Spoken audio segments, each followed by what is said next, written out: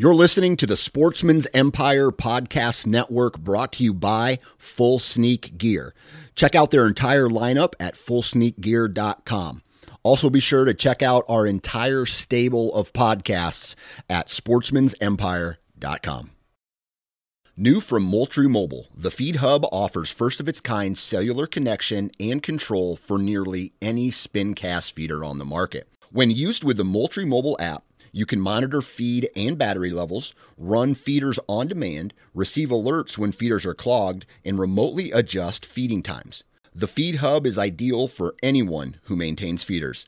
Remove the guesswork and save time by planning feeder maintenance before you drive to your hunting property. For more information, visit MoultrieMobile.com. Think you know the Brooks Ghost? Think again. Introducing the all-new, better-than-ever Ghost 16. Now with nitrogen-infused cushioning for lightweight, supreme softness that feels good every step, every street, every single day. So go ahead, take your daily joyride in the all-new nitrogen-infused Ghost 16. It'll turn your everyday miles into everyday endorphins. Let's run there.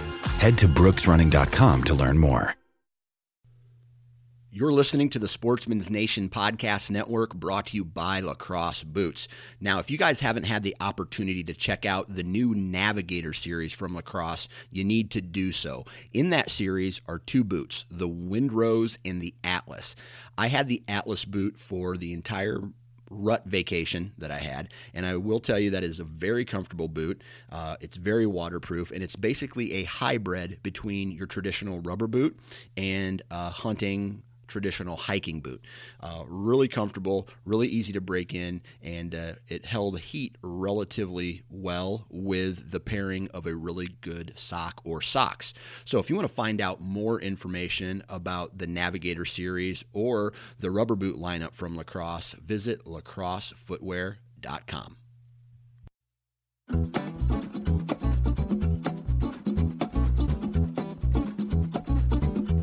Ladies and gentlemen, welcome to the Iowa Sportsman Podcast, the number one source for hunting and fishing information, strategy and tactics, as well as conversations surrounding conservation efforts and other outdoor activities in the great state of Iowa. I'm your host, Dan Johnson, and this episode of the Iowa Sportsman Podcast starts right now. All right, everybody. Happy New Year and welcome back to the Iowa Sportsman Podcast. We have a very interesting episode today, and I'm continuing with the Iowa Department of Natural Resources theme. And today we're going to be talking with a fur bear wildlife biologist. His name is Vince Evelsizer, and Vince is just kind of going to talk to us about the state of fur bears in Iowa. We're going to be talking about otters, bobcats, coyotes, raccoons, possums, all of the fur bears within the state of Iowa. We're going to talk about what he does on an annual basis, what he does to contribute to the fur bear, the habitat, all the things that involve where the fur bears live, the trapping limits, the trapping seasons, all the rules and regulations. We cover all of that. So if you like to trap, or maybe you don't even care about fur bears at all, and you just want some information about them, because until I had this talk with Vince, I really didn't care about raccoons. I didn't care about, otters and mink and, possums and whatnot. The only thing I really focused on throughout the year would be bobcats and coyotes. So bobcats and how they could potentially affect a turkey population, or coyotes and how they could affect a deer population. And Vince does a really good job of talking about those topics with me, amongst other things. So very interesting episode. Hopefully you guys enjoy it. As always, before we get into an episode, we got to thank our partners at Bondurant Custom Furniture. Now, Bondurant Custom Furniture is an awesome company, and what they do, their specialty, is they take old whiskey barrels and they refurbish them into tables and chairs and artwork and a variety of other furniture type options, right? And these guys also, if you call them up and say, hey, I want a custom piece built, they'll make that for you. All right. They're in Bondurant, Iowa. And if you guys want to go and check out all of the awesome furniture that these guys make, you need to go to BondurantCustomFurniture.com. Click on their gallery. You can flip through all the images there. Really neat stuff. So check out BondurantCustomFurniture.com. All right. We've paid the bills. Again, Happy New Year. Be sure you are subscribing to the Iowa Sportsman podcast. Be sure you are visiting the iowasportsman.com website. Be sure that you guys are subscribed to the Iowa Sportsman magazine. And with those three things, you're getting a ton of Iowa-related content. And a lot of the times, the content that is on this podcast or is in the magazine or website is statewide. And what I mean by that is it can be transferred to other states. The information, the principles that you learn can be transferred to other states throughout the Midwest for sure. So just keep that in mind. All right. Here we go with today's podcast with wildlife biologist Vince Evelsizer. All right, today I am joined by Vince Evelsizer of the Iowa Department of Natural Resources. Vince, how you doing today? I'm doing well. Thanks, Dan. Good. So we've kind of had a very mild start to winter here thus far. You guys are out of Clear Lake. How's your winter been? Well, North Iowa actually had a cold November where we saw a lot of water bodies freeze over, pretty early again this fall in November, and then it moderated and kind of warmed back up in the north half of Iowa, especially north central and northwest Iowa. It got cold pretty early, and so that made it tough, challenging for trappers, to be able to trap, all through November like they typically can, where they are experiencing ice, Right. So they're either having to break ice to make sets or had to change their sets up to land or places that had tile outlets, places of open water even after ice up occurred, So then here as we get into December and looking at January, most of the rest of the state, has been fairly mild here again, and that's opened back up the water, the ice, and provided, some longer-term opportunities for them here in the mid-season. Right. I can remember sitting in my tree stand somewhere around November 12th this year, and I wasn't even looking for deer at that point. I just had my face mask up, my hood cinched as tight as I possibly could, and it was like -12 that morning. So yeah. So you mentioned trapping, and that is what we're going to talk about today. We're going to talk about fur bears. And I want, first of all, before we get into the topic at hand today, I want to talk about your role within the Iowa Department of Natural Resources and maybe a little bit about what you do on a monthly, annual basis. Okay. The term fur bears goes back a ways, and is tied in with the fur trade, where it's the animals or the ones that are mammals, have hair or a pelt, and they're the ones that can be sold in the fur market. And so when we talk about fur bears, we're talking about those that bear fur for the fur market. So it's everything from mink, muskrats, coons, beavers, otters, bobcats, and animals like that. So it would not be things like, squirrels or other rodents or deer, or anything like that. So my role within the Iowa DNR, I'm in the Wildlife Bureau and the research section of the Wildlife Bureau. So my job or role for the Wildlife Bureau is to oversee all things related to our fur bearers in Iowa. And so that means monitoring their population. Are they doing well? Is the population going up or down? It's typically not a stagnant thing for each species. It's usually going up or down. So we watch that. We also oversee things going on with their habitats, and also the trapping, and fur hunting regulations. I'm not a law enforcement officer, but I help, with setting seasons that are appropriate for our fur bearers. And so it's population and disease monitoring and watching the harvest annually too as well. Kind of compiling that information for our fur bear species, much like our upland game bird biologist does for pheasants and quail, or our turkey and deer biologist. So I'm in the same section as those folks as well. Okay. So you mentioned a whole bunch of things right there. What do you actually do throughout a year, in regards to what you just mentioned? Yeah, it ends up being quite a few different things in a year. It makes the job fun. Yeah. Every day is not fun, but it's an interesting job. It's a very wildlife oriented job. So in a typical year, let's start with now. We're starting into the new year, calendar year, and things like that. We're about 2/3 of the way through the fur harvest season here. So we are in charge of the CITES tags, for example. We administer all CITES tags for otters and bobcats, and so we've got to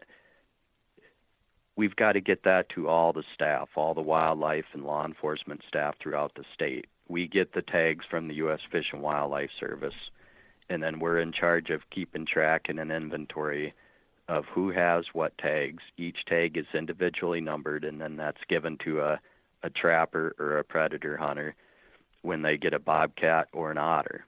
And then we keep track of that data then too. We ask for harvest information when that trapper or hunter gets a tag from us, from the DNR, for that pelt. We then ask, what county was it harvested in, what was the date, the gender of the animal, and how was it harvested. And then we also try to get a tooth or collect a jaw there from that otter or bobcat's lower jaw, and we send that in to get aged too, and that helps us look at the size, or the age structure, I should say, of our otters and bobcats, and they get the tags, and we keep track of the data, and that kind of thing. And then here at the end of January, we compile that information and organize it and analyze it and all that good stuff. And then we also collect any incidental otters and bobcats that were trapped. Incidental, we mean more like accidental. Let's say a trapper harvested his 2 otters, which is the bag limit for the year on otters, but he catches a third one incidentally in a beaver 330 trap, for example, which is a common scenario. If he just simply contacts the DNR and turns that otter is then turned into the DNR then. So we collect those animals as well. And then in late March, early April, we typically have a skinning day with Hawkeye Community College students and the instructors there, which has been a very good thing, where we spend a day working. They help us skin those extra animals, those incidental otters and bobcats, and then we work up information from them. And then those pelts, if they're in good shape, are sold in the fur market. We're typically collecting 30 or 40 otters and 30 or 40 bobcats total, so it's not a large number of animals. But it's a way to utilize those animals so that they're not wasted. Right. And so that money from the fur market, those pellets, goes back into our Fish and Wildlife Trust Fund, is all that's done with that money. So that's one thing that's done. In the meantime, as far as other tasks. One second. I have a question about that. When you're collecting all this data, what does the data that you collect, as far as, let's say, the bobcat and the otters that you just mentioned, what does that go? Does that go to what's it change? for? Yeah, season limits and bag limits and season dates and stuff like that.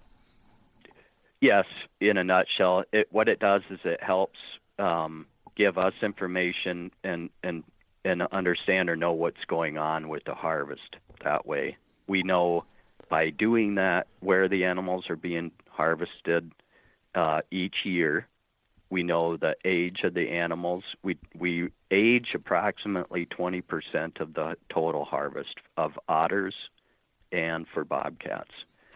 So then we can keep an eye on the age structure.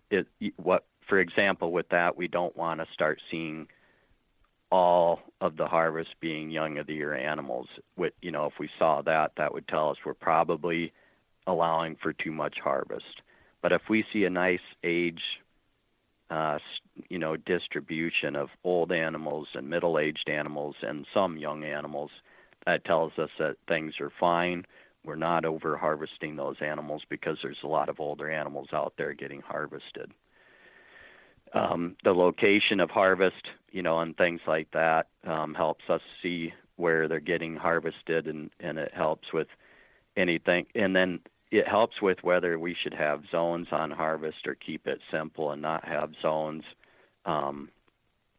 Looking at the method of take, it helps us see how they're being harvested the most, is there dryland conibears, that are getting a lot of them, or is it a lot of water sets, depending if it's otters here, or, and then for bobcats, is there a lot of, we're looking at how many gun deer hunters or how many archers are taking bobcats, and how many are getting called in, from predator hunting, and how many are getting trapped. And that helps us simply understand and know, and be in touch with our fur harvesters about what's going on out there in the landscape. And that, that in turn then helps us with, season setting, bag limits, and that kind of thing. In the meantime, we do wildlife surveys annually as well, that help us monitor the population of our fur bearers, and that helps with season setting too. I'm lucky, with fur bearers, we don't change a lot with the season, and that's a good thing in general, in my opinion, because it doesn't complicate things each year for our fur harvesters. But we do continue to look at it every year. The two seasons that have changed the most, and probably will continue to, is the otters and bobcats. Okay. And that's not something we do on purpose to just make things complicated for our fur harvesters. It's done because those two seasons are new, and they are evolving, so to speak, and right. and changing or adapting to what both those populations are doing. And so we allow harvest, but also want to responsibly manage the population, and meaning that we want to keep both populations healthy and abundant, and have them out there, doing well, and allow fair harvest on them too. Right. So, bobcat and otter are those mandatory reporting species, or are all fur bearers that are caught mandatory reporting? Yeah, that's a good question. It's just for those two that in our regulations booklet, we explain that right now fur harvesters should contact somebody with DNR Wildlife or law enforcement within 7 days of harvest to arrange to get a CITES tag. And so at that point, that's a method of reporting. We don't have folks right now call in or do it online like we do for our deer and turkeys. It's not the same. And then for all the other species, the coons, mink, muskrat, beaver, and stuff, they don't have to report anything when they harvest them. So okay, we know. I hope this doesn't sound too complicated. We know what our harvest is, though, for each species, because we get that from our fur buyers annually. Okay. They report what they buy for raw furs purchased from our fur harvesters, and we combine all that. There's roughly 32 fur buyers in Iowa, and it's in an Iowa code that they report the number of raw furs purchased to us each year by May 15th. And that's how we compile the harvest for each fur bearer species. Got you. But we're getting it real time or right away for otters and bobcats. Right. Just because that is so new, and you need that data to help make decisions for next year's seasons. Yeah, it's more of a a bonus in getting it kind of real time or right away for those two species because they require the CITES tag. And so we're able to get that information sooner than just from the fur buyers at the end of the season.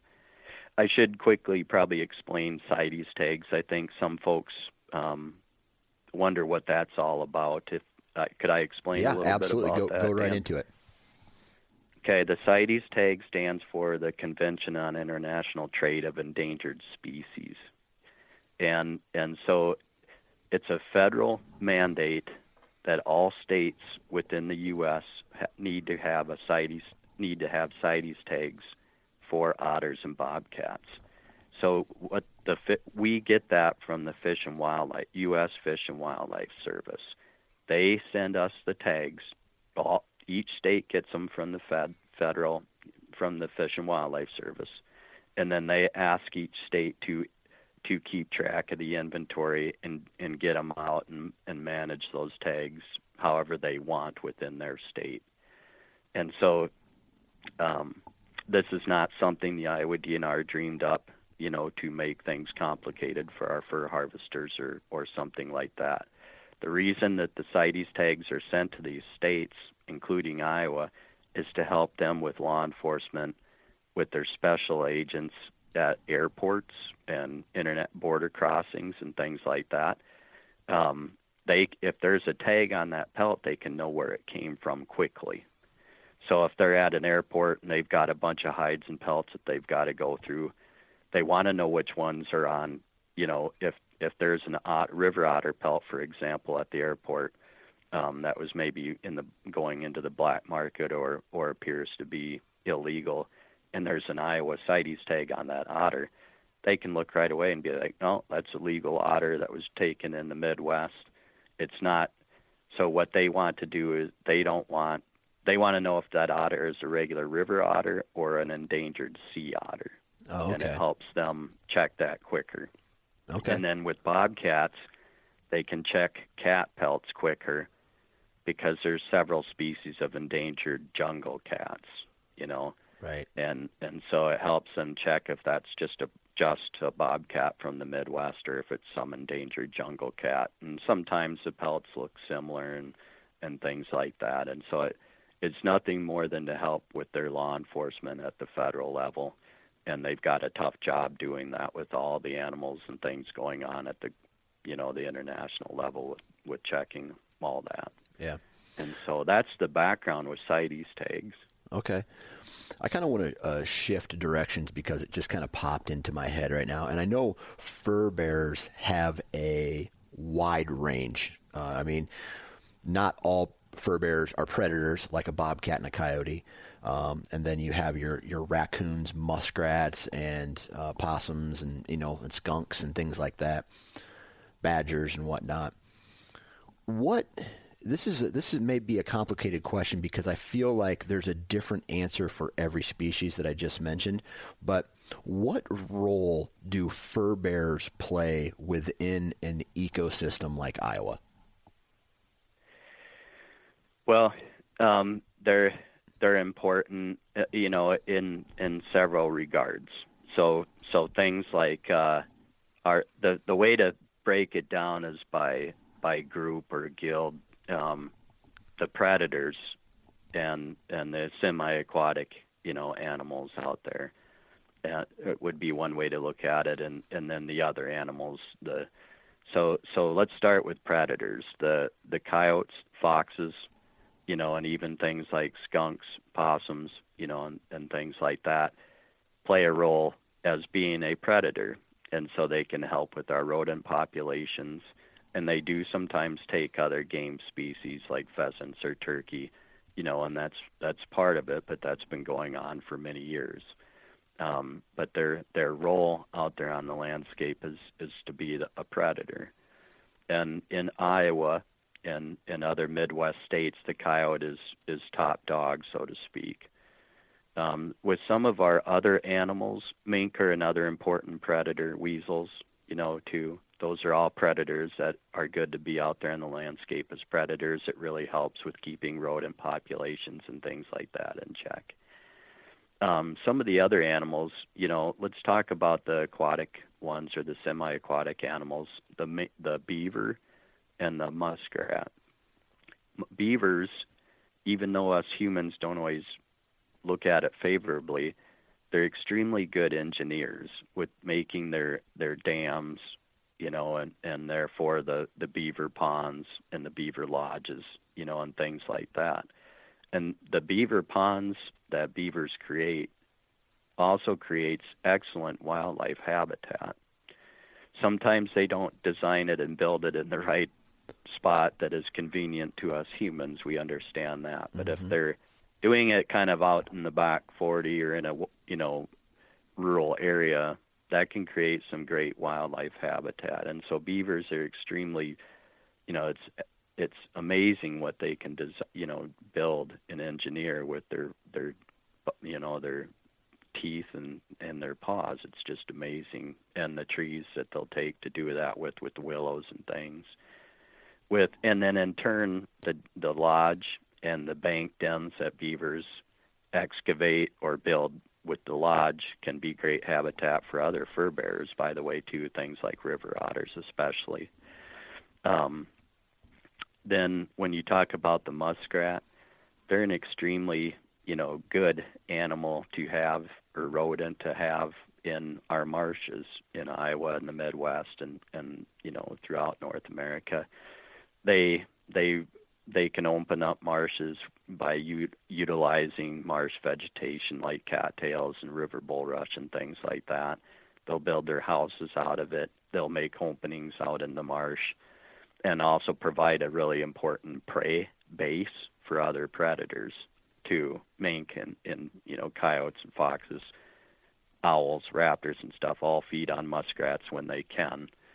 And then on top of that, the huts or the homes that they build out there in those marshes are always utilized and enjoyed by something as big or as charismatic as a trumpeter swan. Almost in most cases, trumpeter swans will build their nest on top of a muskrat house in a natural situation in a marsh. And other waterfowl loaf and rest and preen on muskrat houses and utilize marshes where there's muskrats. And so there's always been this natural cycle with prairie marshes, getting wet and drying up, and the muskrat population booming and busting with that cycle. So that's in a nutshell, Dan. yeah, absolutely. I want to talk about a couple animals specifically, and I see them all the time, and whether it's driving down the road or walking through the timber or getting out of my truck and in an area, I see a lot of raccoons and I see a lot of possum, and I always look at an animal like that as just an animal that is, it's just there. It doesn't have doesn't look like it has a role in the food chain or the ecosystem. It just, it's there. What role specifically does a raccoon or a possum play in a food chain or ecosystem? Well, just like the other animals, let's start with the raccoon. They're considered an omnivore. They'll eat field corn and fruits when they're in season, so like berries, apples, plums, that kind of thing. But then they'll also feed on things like crayfish and frogs and fish, when given the opportunity. So their role is that they're kind of an intermediate omnivore type species that's out there.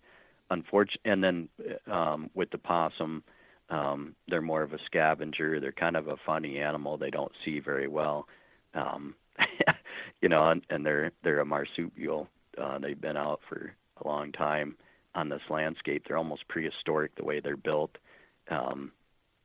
They're more of a scavenger type animal. And sometimes, and now there's been a little bit of research that shows possums may eat a lot of ticks, but there's more to find out with that. But if they do, that would be a pretty interesting benefit, that we didn't used to know that possums do. And ticks can be a concern, due to like Lyme's disease and other tick-borne diseases out there, that if we have this animal that does indeed eat a high proportion of ticks, that's a pretty cool thing to know. But the other thing, going back to raccoons, is we have too many raccoons now out on our landscape, and that's not a good thing, and it's not really a natural thing either. The reason we have more raccoons is there's multiple reasons, but we have some of the main reasons now is that there's less trapping pressure out there than there used to be, and the fur market for raccoons has sagged considerably. The average price for raccoon pellets is $6 to $8, and so there's fewer of them being harvested. In the meantime, there's a lot of field corn out there on our landscape, and that artificially inflates raccoon numbers because they feed on field corn, and it's a readily available food source that supports more raccoons. It can feed more mouths can be fed because field corn is out there during the time when other things are not typically out there naturally. The frogs and the turtles and whatnot have gone into hibernation for the winter, and now there's this field corn in the fall and the winter for them to fatten up on and do really well body health-wise, body condition-wise. And on top of that, we've made a lot of old farms over the past century where there's lots of old barns and sheds out there on the landscape in addition to old trees. But we've sort of created this high raccoon population, we as humans have. We provide a lot of old dwellings for them to get into and lay up during the winter, and then there's acres and acres of field corn out there to stay fat and happy and healthy on. And if they're fat and healthy, then they have bigger litters and more, Right. And then on top of that, there's less harvest than there used to be on them. Yeah. And so we have way too many raccoons right now on our landscape, and so they can have a higher impact on bird nestings, any of our upland bird, pheasants and quail, turkeys. More nests can be predated, and other songbirds as well. More nests can be predated by raccoons, because there's more raccoons out there. We can have more problems with disease because there's more raccoons out there, so they transmit it more readily to each other because the density of raccoons is higher, and things like that. And so, and there's more troubles with sweet corn raiding by raccoons and coons getting into attics and basements and, roofs and chimneys, and so. Does a raccoon have any natural predators? Because that's one thing that I guess I haven't witnessed is, let's say, like a coyote hunting a raccoon, or a fox hunting a raccoon, or anything like that. An adult raccoon in the Midwest has very little natural enemies. The biggest source of mortality to raccoons is probably roadkill. Yeah. And then trapping too.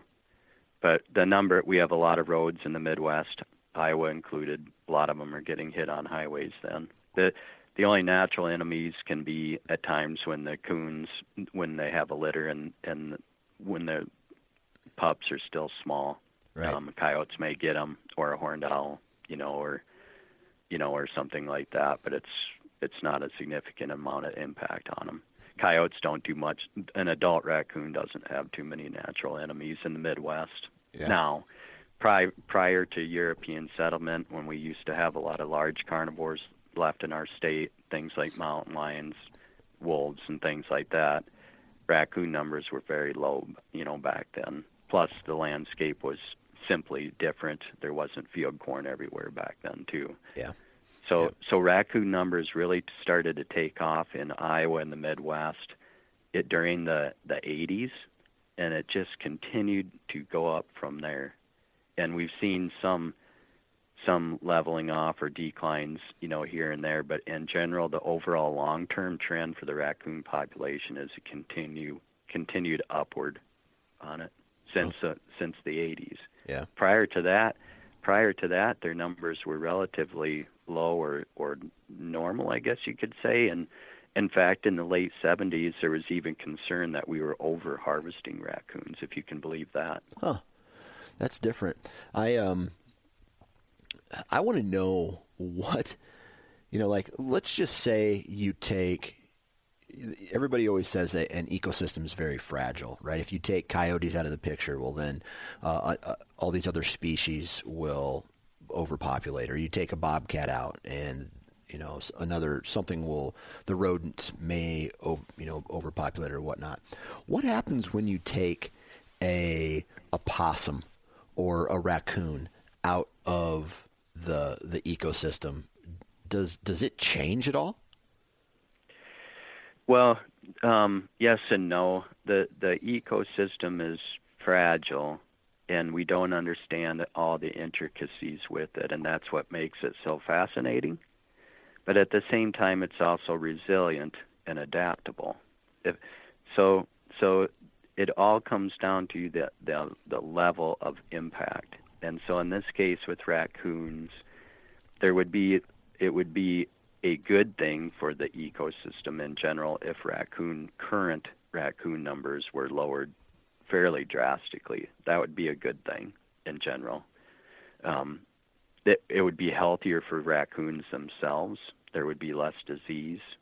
And then there would just be the population would just tend to be healthier too. There would be less competition for denning areas and things like that. But they all have their place, even if us humans like them or hate them. And so the way to look at it is that this gets somewhat philosophical even, but in general everything does have its place.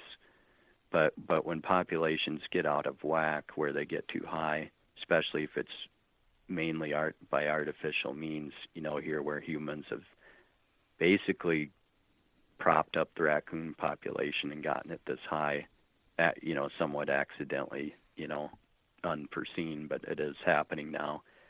It would be good for the raccoon population to be lower than it is now. Does that make sense? Mm-hmm. And that would be in general a good thing. I gotcha. So let me ask the same question a different way. What if raccoons went extinct? Does the Iowa landscape change from some kind of butterfly effect that, it's like, oh my God, okay. if we took away all possums or we took away all raccoons, what changes on the landscape? It's hard to know if anything at all would change, especially overnight. Yeah. What we do know in general in all things outdoors and, conservation-wise or wildlife-wise or fisheries-wise is that if you start taking out players in the ecosystem, there can be ripple effects that either you knew would happen or even didn't even know would happen. So it's a dangerous game to play, where if we, let's say us humans one day decide to try to rid the earth of all raccoons, and we thought that would be the way to go, life would be good then. We did that with other animals in the past, and in almost all cases we came back to regret that, Yeah. And so in general the answer is not to go to the extremes. We don't need this overabundance of raccoons right now, but we also don't want them to go extinct. But what would be better is to have them out there on our landscape, but at a much lower density. And so then they would continue to play that role of being a predator out there on the landscape and things like that, but not have an impact that's, not have too big of an impact, more of a balanced, So impact. Everybody knows about the coyote for the most part. Everybody knows about raccoons and possums and beavers, right? Can you provide us with an example of a fur bear in Iowa that might be really rare, or a fur bear that most people don't know about? Yeah, there's a couple. One of them would be right off the top would be the gray fox. We've seen gray fox numbers plummet over the last 10 to 15 years, especially, and we're concerned about that. Last year, they reported harvest of gray fox. Now, this would be pelts that went into the fur market, just like other fur bears. The total for Iowa was 7. Ooh. And that's a concern. And it's been low. It's been that low, plus or minus 5 or 10 here for the past few years, and that's getting too low. Yeah. Is there a part of the state that has the gray fox population, or is it evenly distributed throughout the entire state? That's a good question. They're found throughout the state, but nowhere in good high numbers.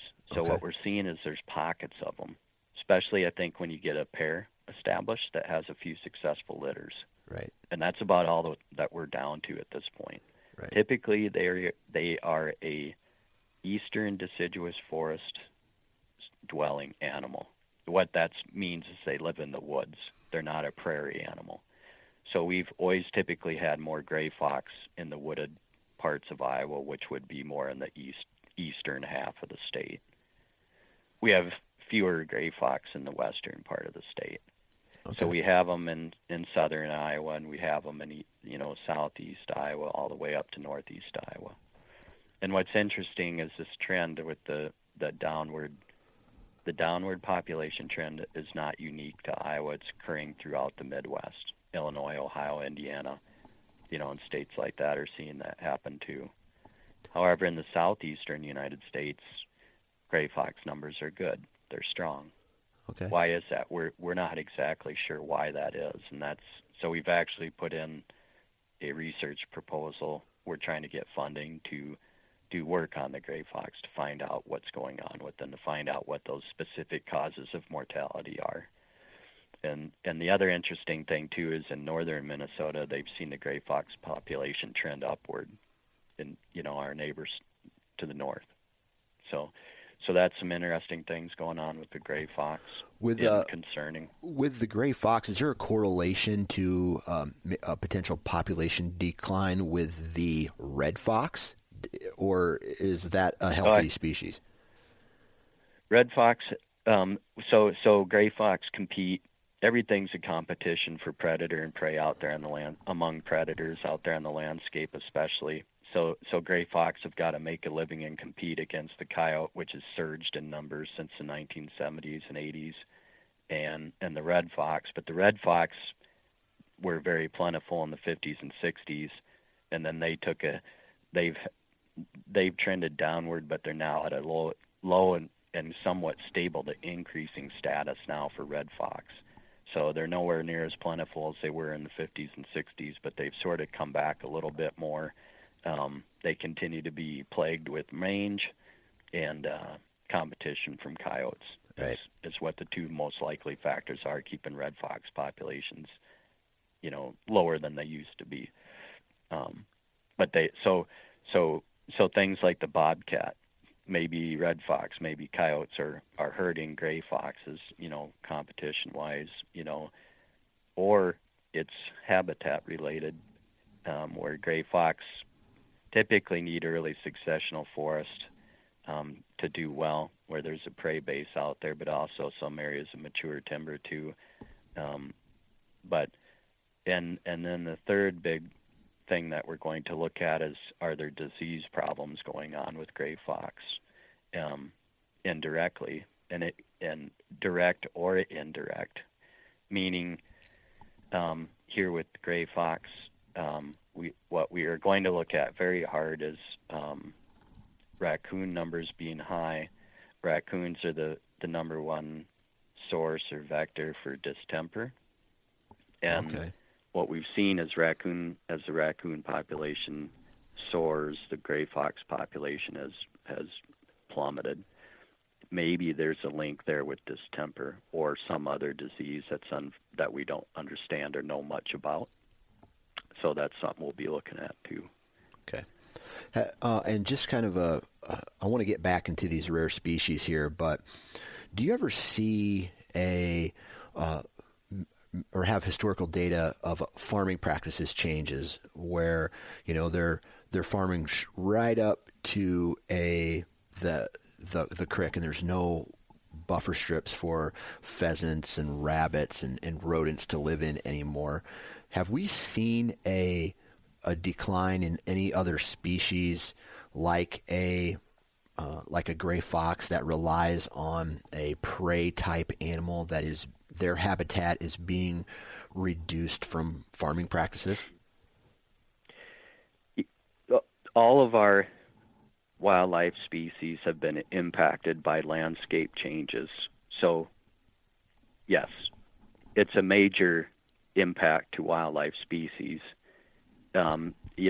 Stepping back a bit, when European settlers, came into Iowa in the mid-1840s, farms were set up, a quarter section at a time, and farming vastly, the prairies were plowed and the forests were cut down and things like that. And that had, of course, a huge impact because that's the habitat for our wildlife. And then over time, obviously farming practices have changed drastically where it's large-scale, high-intensity row crop agriculture now with pesticides a heavy part of that. And so lots of fence rows and woody draws have gone out. And the other big factor, this is a big topic and probably don't have time to get into it all, but in a nutshell, we've seen the number of crop varieties or crop types shrink, down to where here in Iowa it's primarily corn and soybeans now.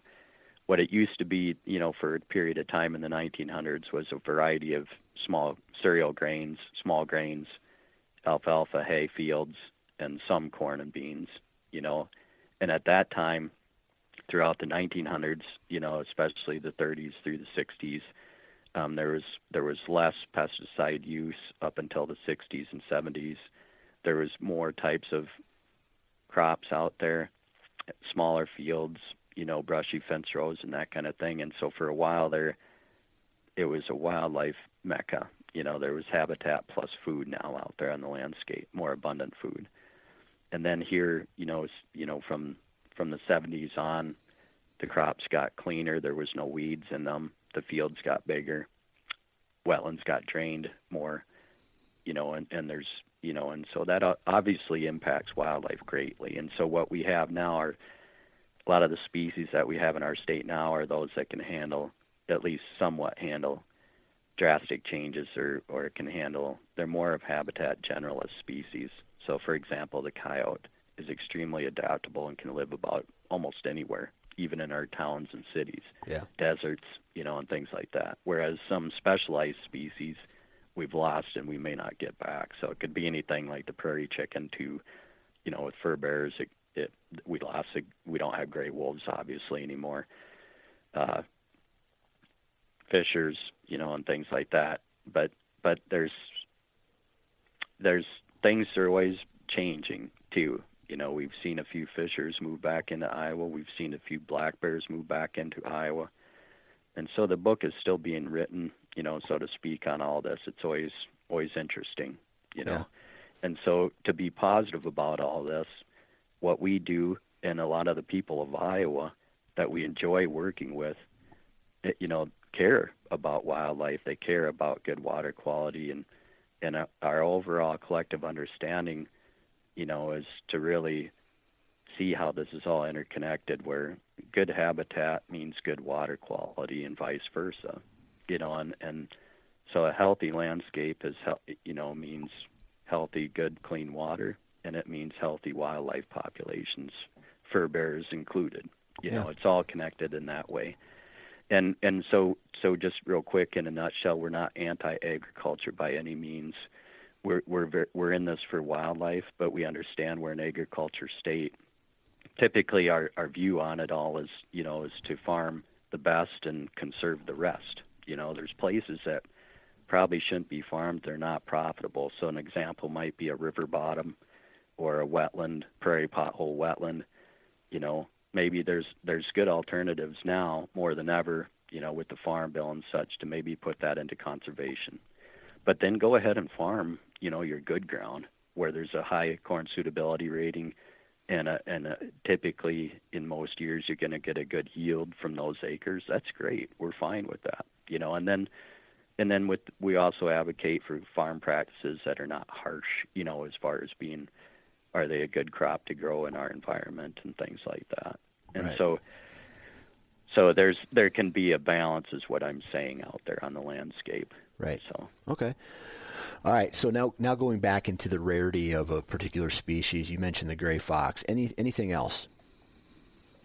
Yeah, you know, weasels are we don't have a great estimate of the weasel population. You know, long tail, short tails, you know, and things like that. We know they're out there and fairly abundant, fairly widely distributed, but we don't know much more about weasels. They're not endangered, but their numbers aren't super high either. They're a habitat specialist. They need good habitat to do well. They need a lot of mice out there to do well. Where do they live? The others. Oh, they typically like grassy wetland areas, bottomland areas, brushy, you know, woody areas, that kind of thing. So they do well wherever there's rodents, okay. Mice especially, and rabbits and that kind of thing. Okay. And muskrats would be another one we're watching there. There's been a long-term population decline on our muskrats too. So that's something we're watching and may get some research going on with that. There's some things coming down the pipe with that. Yeah, muskrats must have been, I don't know what it was like in the late 80s for muskrats, but that was one animal that we would always have in our traps in the late 80s when I would go with my uncle or my grandma. What has that specifically been a decrease in wetland habitat that has reduced their population? It's somewhat there used to be muskrats nearly everywhere. Every little stream, you know, and wetland and, yep. you know, river, pond, lake had them, right? And now they're more limited. They're here and there, but they're not everywhere. We see the best muskrat numbers in our marshes where there's the sort of the right water level and amount of vegetation in them. Sometimes we see the best muskrats population response in places where we've managed our shallow lakes in Iowa. For those of you listening, if you know like where Big Wall Lake is or Dan Green Slough and some of those that have been part of this shallow lakes renovation program, we've seen an amazing response by muskrats. Ventura Marsh up here where I'm at, you know, and things like that, where that's a case where some active management with the marsh, especially with the water levels and there in turn the vegetation, really set the stage for a boom in the muskrat population again. But then in some of our other landscapes, we see very little muskrat numbers. So yeah, there's been changes with it. The reasons are landscape use, and we do have, you know, concerns that maybe, you know, pesticides are an issue for them. We don't know that for sure, but there's, good water quality is good for our fish, our mussels, and even our fur bearers that utilize those that are in the water. Yeah. Right. All right. So, you know, we've talked a little bit about the rarity. Now, I want to talk about maybe some exciting breakthroughs or outcome of research that you guys have done that has highlighted a particular fur bear species or has maybe identified a big problem. Do you have any type of information like that? I think a couple of things would be I'm extremely excited to try to get funding to do work on the gray fox. Yeah. And so that'll be coming down the pipe. As far as recently completed ones, one of the bigger ones that I think was a big success, and others do too, was the bobcat study that was done and that was done just prior to me being in this position by our previous fur bearer biologist, Ron Andrews, and also Bill Clark at Iowa State University, and Todd Goslink with the Iowa DNR. From 2000, I believe it was 2004 to 2011, and there was grad students and a PhD student that were all involved with this bobcat study that mainly took place in southern Iowa. And there was a student there, her name was Dawn Redding, that did some extremely, beneficial work with bobcats with Bill Clark and the Iowa DNR. In a nutshell, they found out a lot about bobcats and what they were doing in our state. Huh. They found out about their background in genetics, where these cats were coming from, Nebraska and Kansas, etc. They were not from the north. They were coming from the south, southwest, moving into Iowa in a south and north direction. They learned about the home range or territories of female bobcats and male bobcats. They learned about travel patterns, habitat use, some things with diet, and that kind of thing. And it really set the stage to have enough information to have a fur bearer season, a modern day harvest season on bobcats eventually, because we felt comfortable knowing enough about that population coming back on their own. They came back on their own. They were protected, and had a chance to come back on their own naturally and spread naturally. So that's a big one there. Yeah. I'll tell you right now, just from time spent in the tree stand this fall, I saw 3 different bobcats. That's the most of any year I've ever seen. And then I have trail camera pictures of a female with, I guess, 3 kittens, or yearlings, I guess you would say, in a particular area. And then a couple years ago, I saw one of the biggest bobcats that I've ever seen. It was a big male, and he was hunting a squirrel until some horses interrupt that. And that's pretty cool to see an animal like that. Now, one thing that I've noticed is with that increase in bobcat sightings over the last 3 years, I have seen a decrease in the turkey population, and what I would consider I guess this isn't necessarily a hard fact, but my April turkey vacation has less gobbles and less turkey sightings in it. Yeah, that's a good question to ask about, and getting into that, Dan. Before I go into bobcats, I'm an avid turkey hunter. I'm an avid upland game bird hunter as well, and so I'm not just I'm not just under the view where the only thing that matters is bobcats because I'm in fur bearers. It's not like that.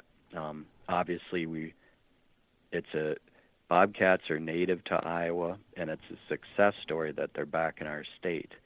But at the same time, there are these predator-prey interactions that we as hunters do see at times out there and can get concerned about. We did increase the bag limit for bobcats last year across southern Iowa from 1 up to 3 because their numbers are doing so well.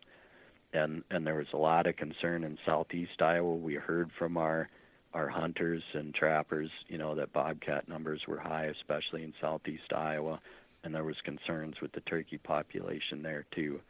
That being said, it's often not one predator that will drive a game bird population down and be necessarily the reason. They can be a contribution to that, but in general, in the turkey world, what's a concern is that there's several states that are seeing a downward trend in their wild turkey population, and it's not well understood why that is.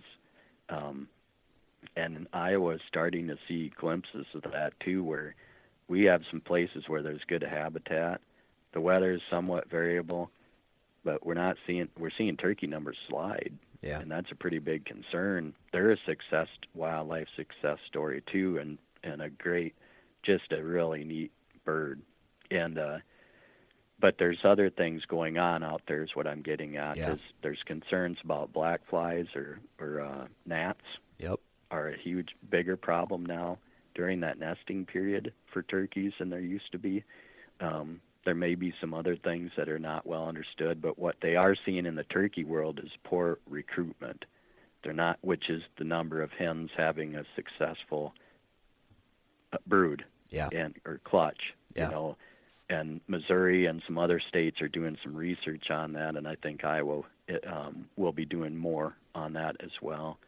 But getting back to bobcats, they can predate turkeys, but it's fairly unlikely from the studies we've done that they're a major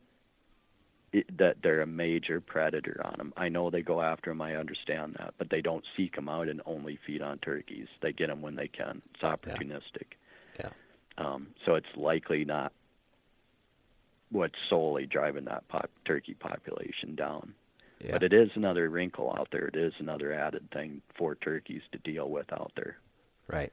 What we found in the diet studies, Dan, is that the main prey for bobcats is actually rodents, mice, rabbits, squirrels. Yeah, shrews, bulls, I read that somewhere as well. So it's one of those things where they're not going to go out and try to take down a full-grown turkey. They're going to go and seek out something that's much smaller, and they have a higher success rate. But if they do come upon, a turkey that's just laying there and is completely vulnerable, they have no problem going after that. Yeah, I mean, an adult bobcat in Iowa can weigh 30 to 35 pounds. Yeah. So it's like a mid-sized dog, is how big they get. But they can take the poults, the young turkeys, obviously fairly easily. The poults can fly at a fairly early age too, and they are capable of catching an adult turkey. Like a hen, especially if she's incubating. So there's times when bobcats can get turkeys. I guess what I just want to emphasize is that they're not out there getting them all the time. Yeah, wiping them out. Yeah.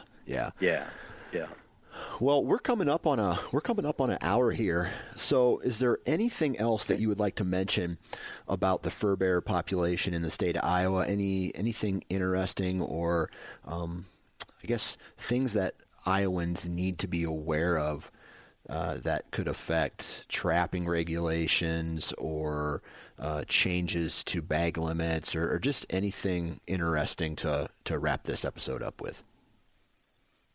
Yeah, I'll try to name them off here fairly quickly. Dan, one of the main things is that we've sent out, this is year 2 of a fur harvester's diary survey, and we sent that out to a number of our trappers and fur hunters, asking them to keep track of what they harvest and then send that back into us. And it's in the form of a diary so they can keep track of it throughout the long fur season and then turn that into us. We're very excited about that because that'll help us get trapper and fur hunter effort information. It's not meant to measure how good somebody is at doing it. We just want to know how many nights people have traps set and how many traps they have set, or how many times they go out and call for predators. Yeah.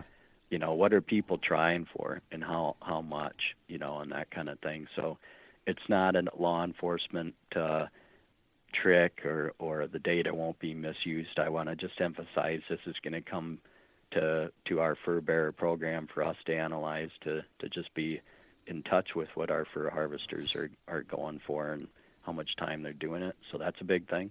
That's year 2 of that.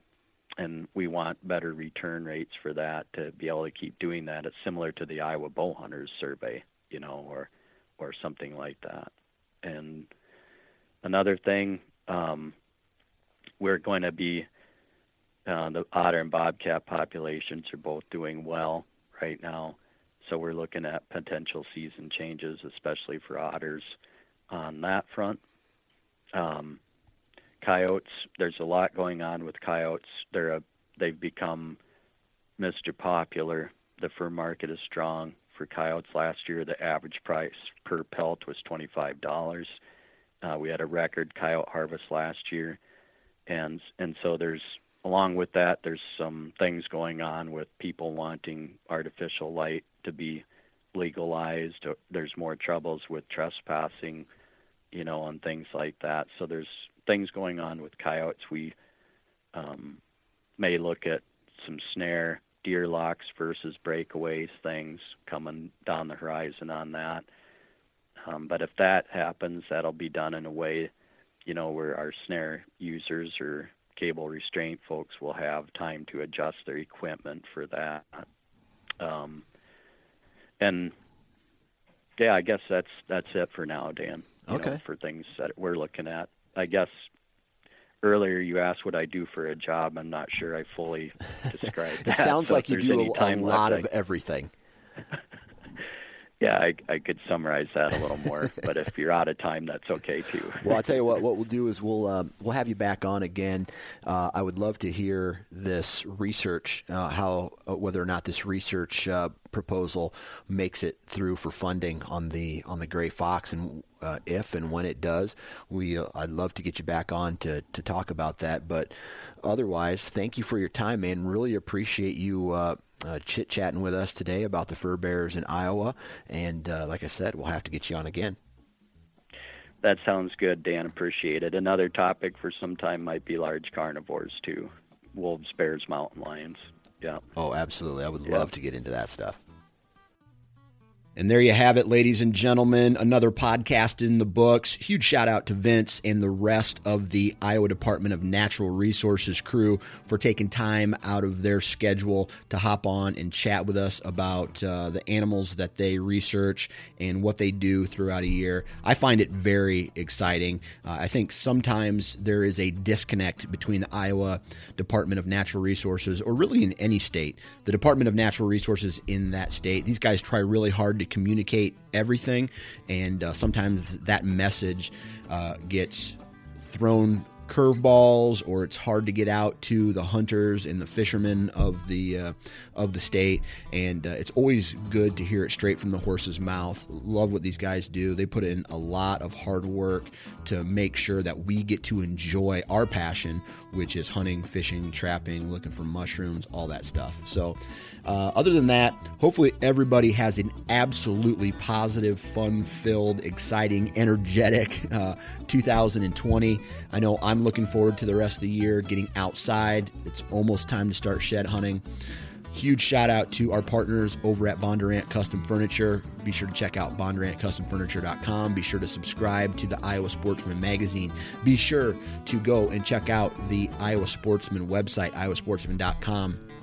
And get outside, go have fun, enjoy Mother Nature, and we'll talk to you next time.